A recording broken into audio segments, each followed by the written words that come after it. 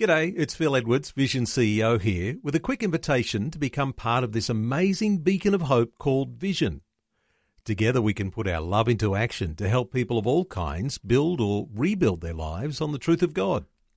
Please consider the part you can play during our upcoming Visionathon appeal, remembering that it's your support that makes Vision possible, including this podcast. This podcast is made available by Vision Christian Media, thanks to the generosity of our supporters. Your donation today means great podcasts like this remain available to help people look to God daily. Please make your donation today at vision.org.au.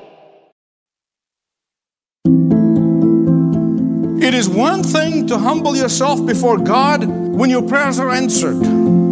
And it is another thing to humble yourself before God and be broken before God when God says no to your prayer. Dr. Michael Youssef. It is one thing to feel blessed of God all over when things are going hunky-dory with you. But how do you feel when God says to you, not you, thank you very much. I got something else in mind. Thanks for joining Dr. Michael Youssef for Leading the Way, where you see how life intersects with the pages of the Bible in practical ways. As a young boy, David was chosen to be the next king of Israel. But first, God needed to grow him into the warrior and leader the nation requires. The Bible account of his life walks you through his incredible journey. Today on Leading the Way, lessons valuable for wherever you find yourself in your life journey. And I hope you can find yourself turning to 2 Samuel chapter 7 as Dr. Youssef begins.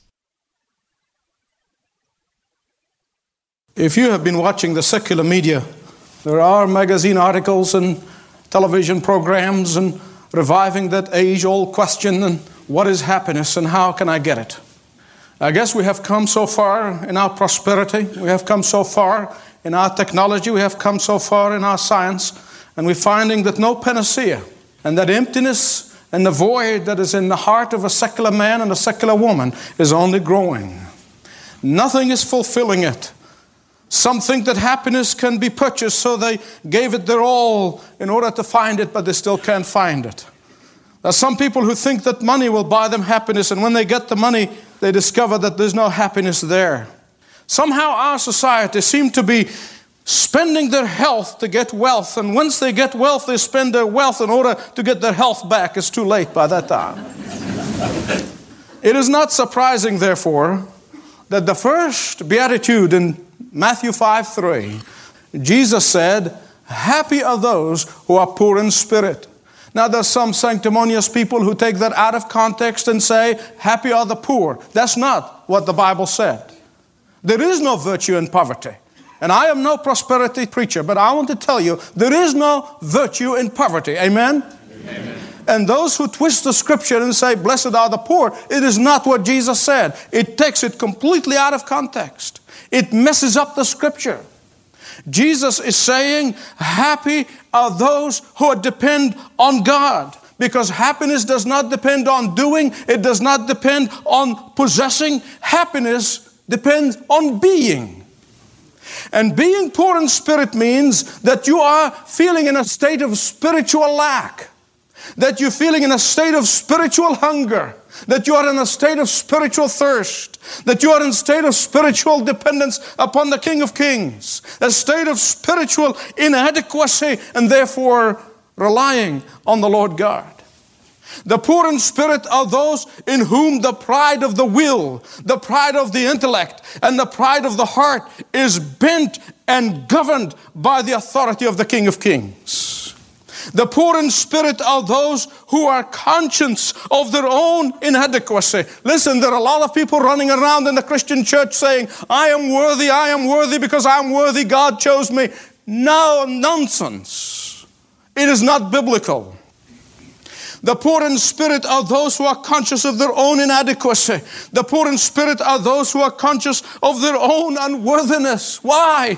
Because they are conscious of their own failures. Recently, I came across an incredible quote.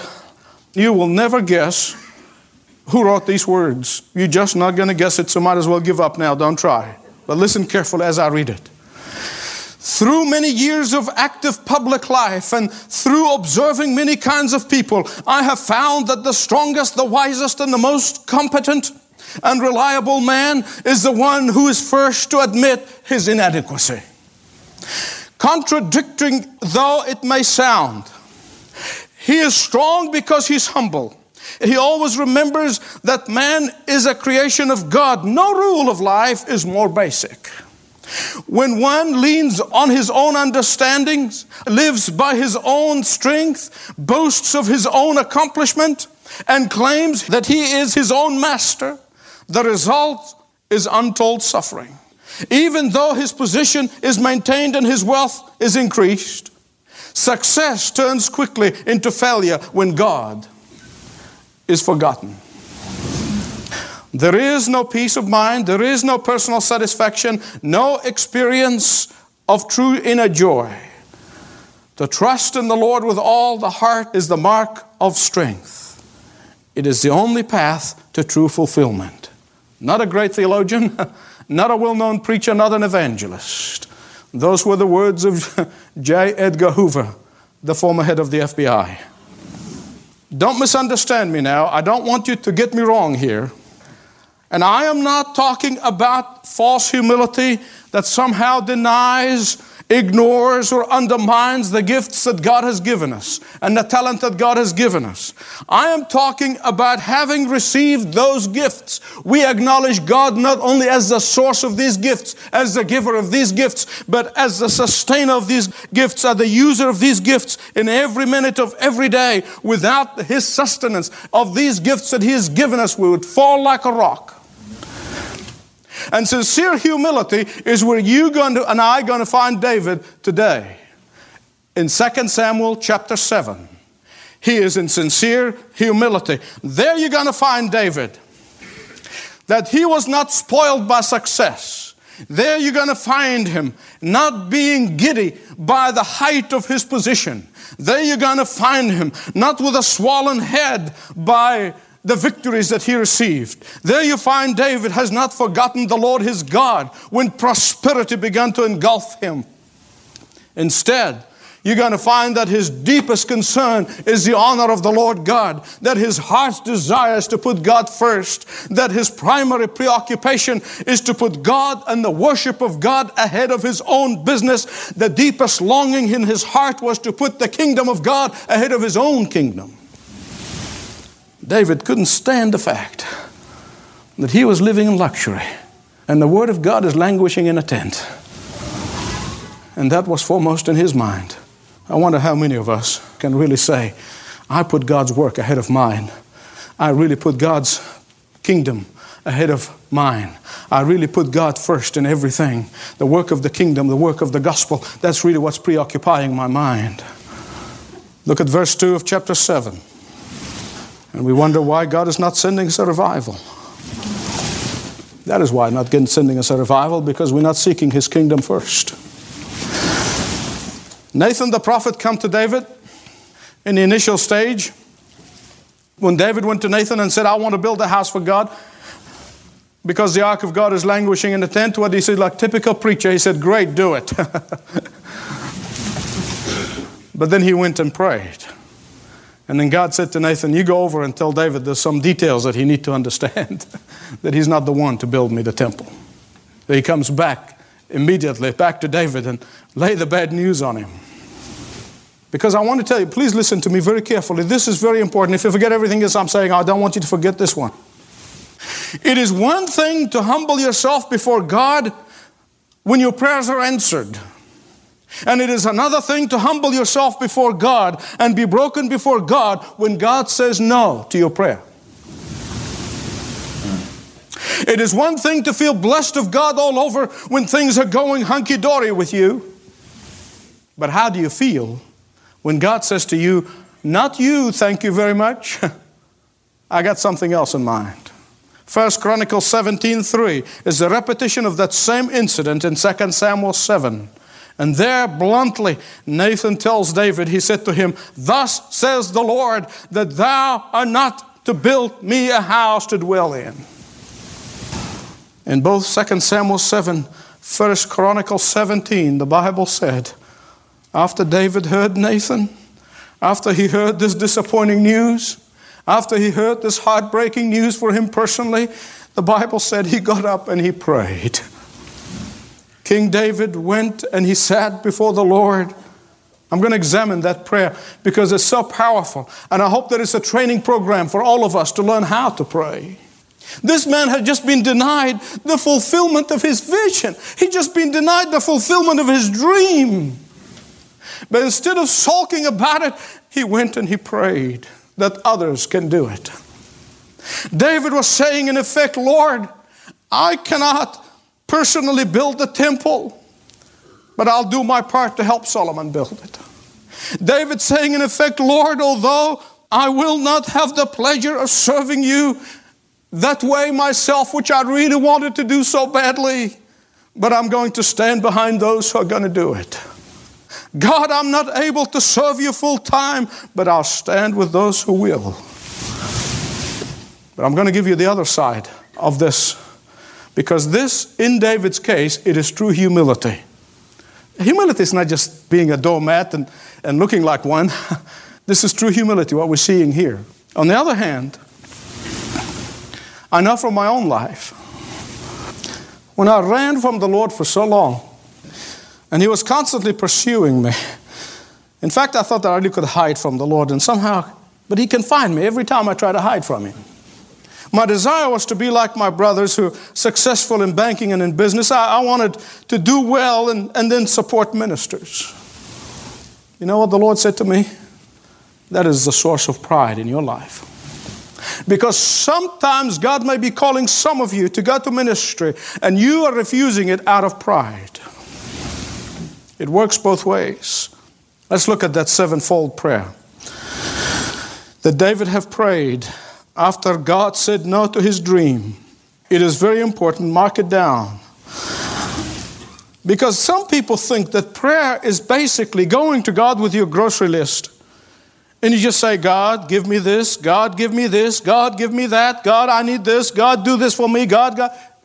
God doesn't get upset with that. Don't misunderstand me. I'm not telling you to stop. But you can't call that full knowledge of prayer. If you really want to understand the full knowledge of prayer, look at this sevenfold prayer of David. Verse 18, David first of all attributes all to God's grace. Who am I, Lord God? And what is my house that you have brought me thus far? And here is a genuine feeling of unworthiness.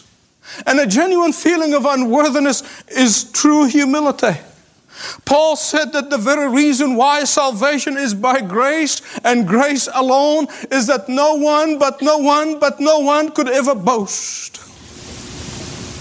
I want to ask you a question. When you get to heaven, what are you going to say to God? God, I am here because of my desire to serve you. God, I'm here because I made the right decision of following you. God, I am here because of my hard work. God, I'm here because I have chosen you when I could have refused. No. Jesus said, I have chosen you. You have not chosen me. You know why so many people are walking around filled of self-importance? I'll tell you what the problem is. They really don't understand the grace of God. You know the reason why other people walk around carrying the world on their shoulder? You seen some of those? Do you know some of those? Are you one of those? Well, you're not going to admit it. You know why? Because they're playing God. We're playing God. Every now and again, I make a practice of sending God my resignation as His deputy on the face of the earth. It's good practice. It's so releasing. It's so relieving. I remember the story of a violinist who was playing, and he played so magnificently in a concert. I mean, he was really great. And at the end of the concert, this lady came running down. She's coming run down and said, Maestro, oh, you are God. And with a perfect solemnity, He looked at her, he said, yes, madam, and such a responsibility. And so many of us desperately need to release ourselves from the responsibility of playing God. And let God be on the throne, and you be the servant for a change. Let Him be the master, and you the servant. We need to be released of that, both with ourselves, for ourselves, and in our relationship with others. David realized his nothingness, his unworthiness. I better hurry up, otherwise we'll never finish. Number 2, David apprehends the greatness of God. Verse 22.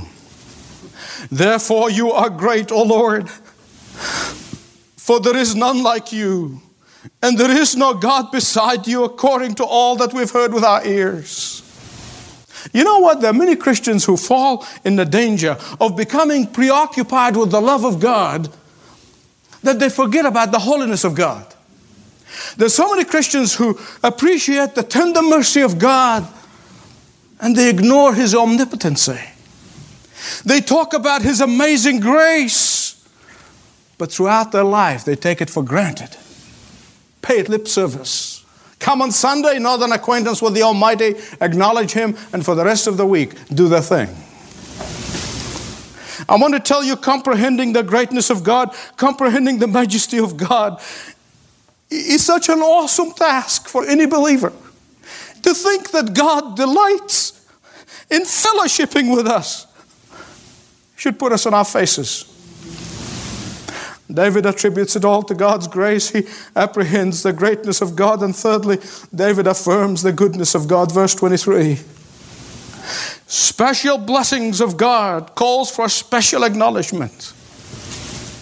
The redemption that is ours in Jesus Christ demand our loudest praise. Did you hear what I said? Amen. I don't like it. When somebody comes to me at the end of a service, I just wanted to shout hallelujah. I said, why didn't you? You afraid of the guy next to you? Well, he's probably wanted to do the same thing. You get up and you scream when there's a touchdown, and I want to tell you, when Jesus went on the cross and He said, it is finished, that is the greatest touchdown of the whole universe. Amen. Give Him praise.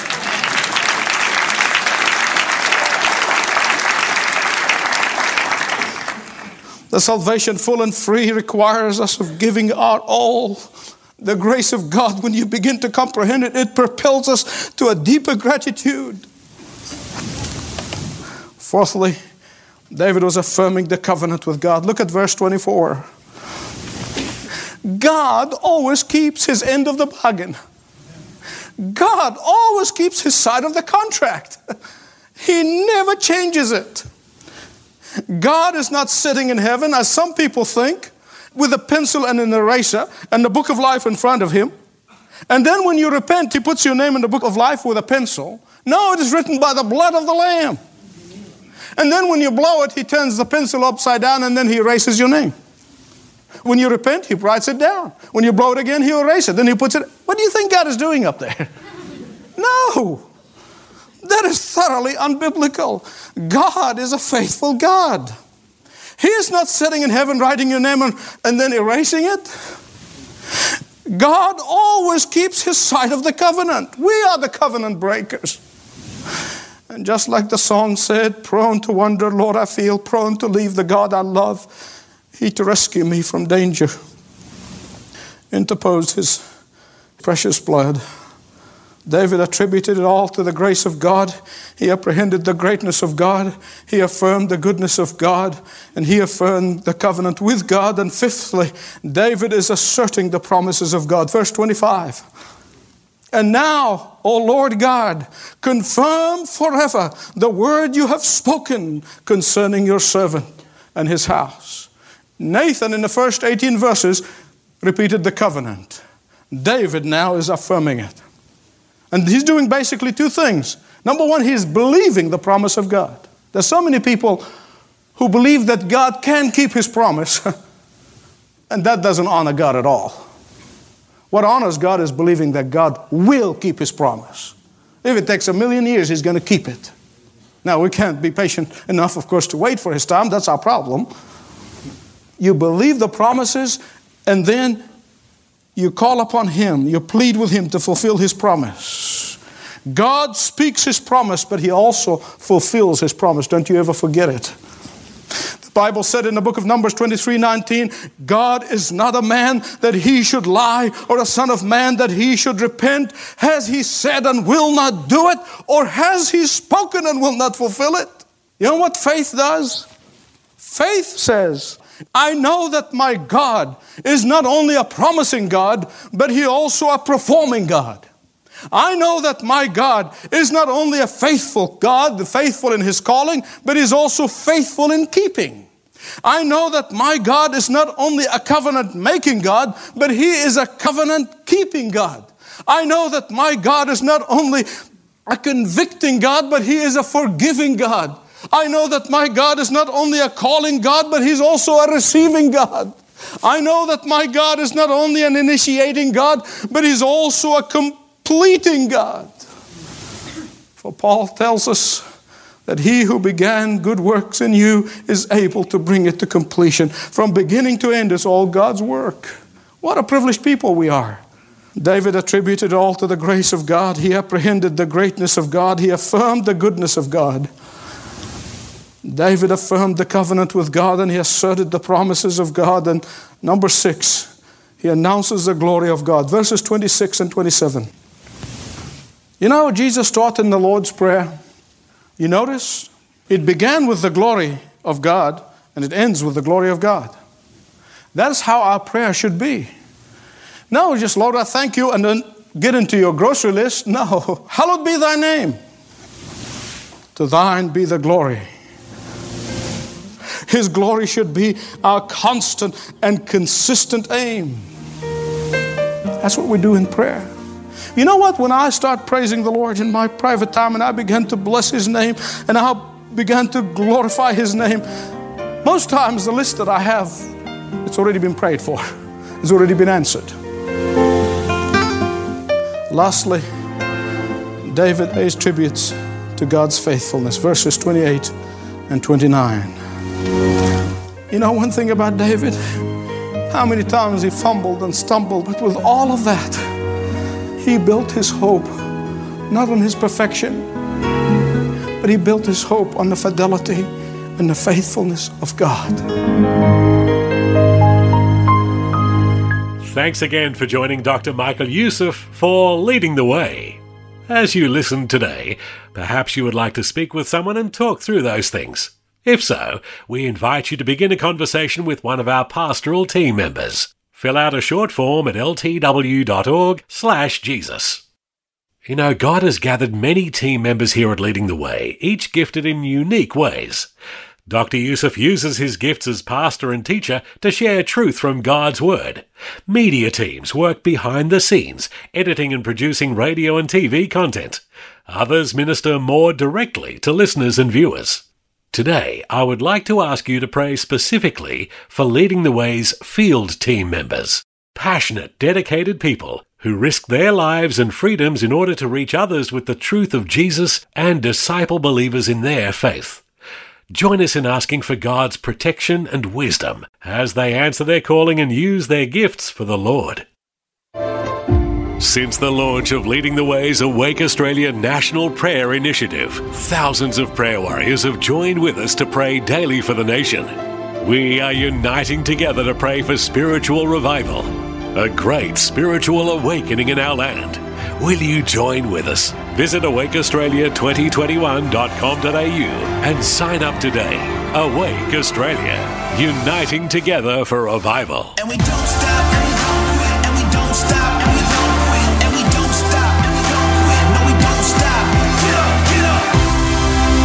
If you'd like to learn more about what Leading the Way is doing around the world, connect at ltw.org or speak to a ministry representative at 1300 133 589. That's ltw.org and 1300 133 589. And you can always use the post to contact Dr. Youssef at Leading the Way, P.O. Box 1900, Penrith, New South Wales 2751. Leading the Way, P.O. Box 1900, Penrith, New South Wales 2751. Every time I think of the grace of God, I'm overwhelmed, totally overwhelmed up to my head. The passage that we're going to look at in 2 Samuel chapter 9, is one of the most magnificent passages of the whole of the Old Testament. It is the whole gospel of grace in a microcosm and in one chapter. Thank you for being with us, and remember you're always invited back again next time when Dr. Youssef continues his series, David, Portrait of a Champion. This program is furnished by Leading the Way with Dr. Michael Youssef.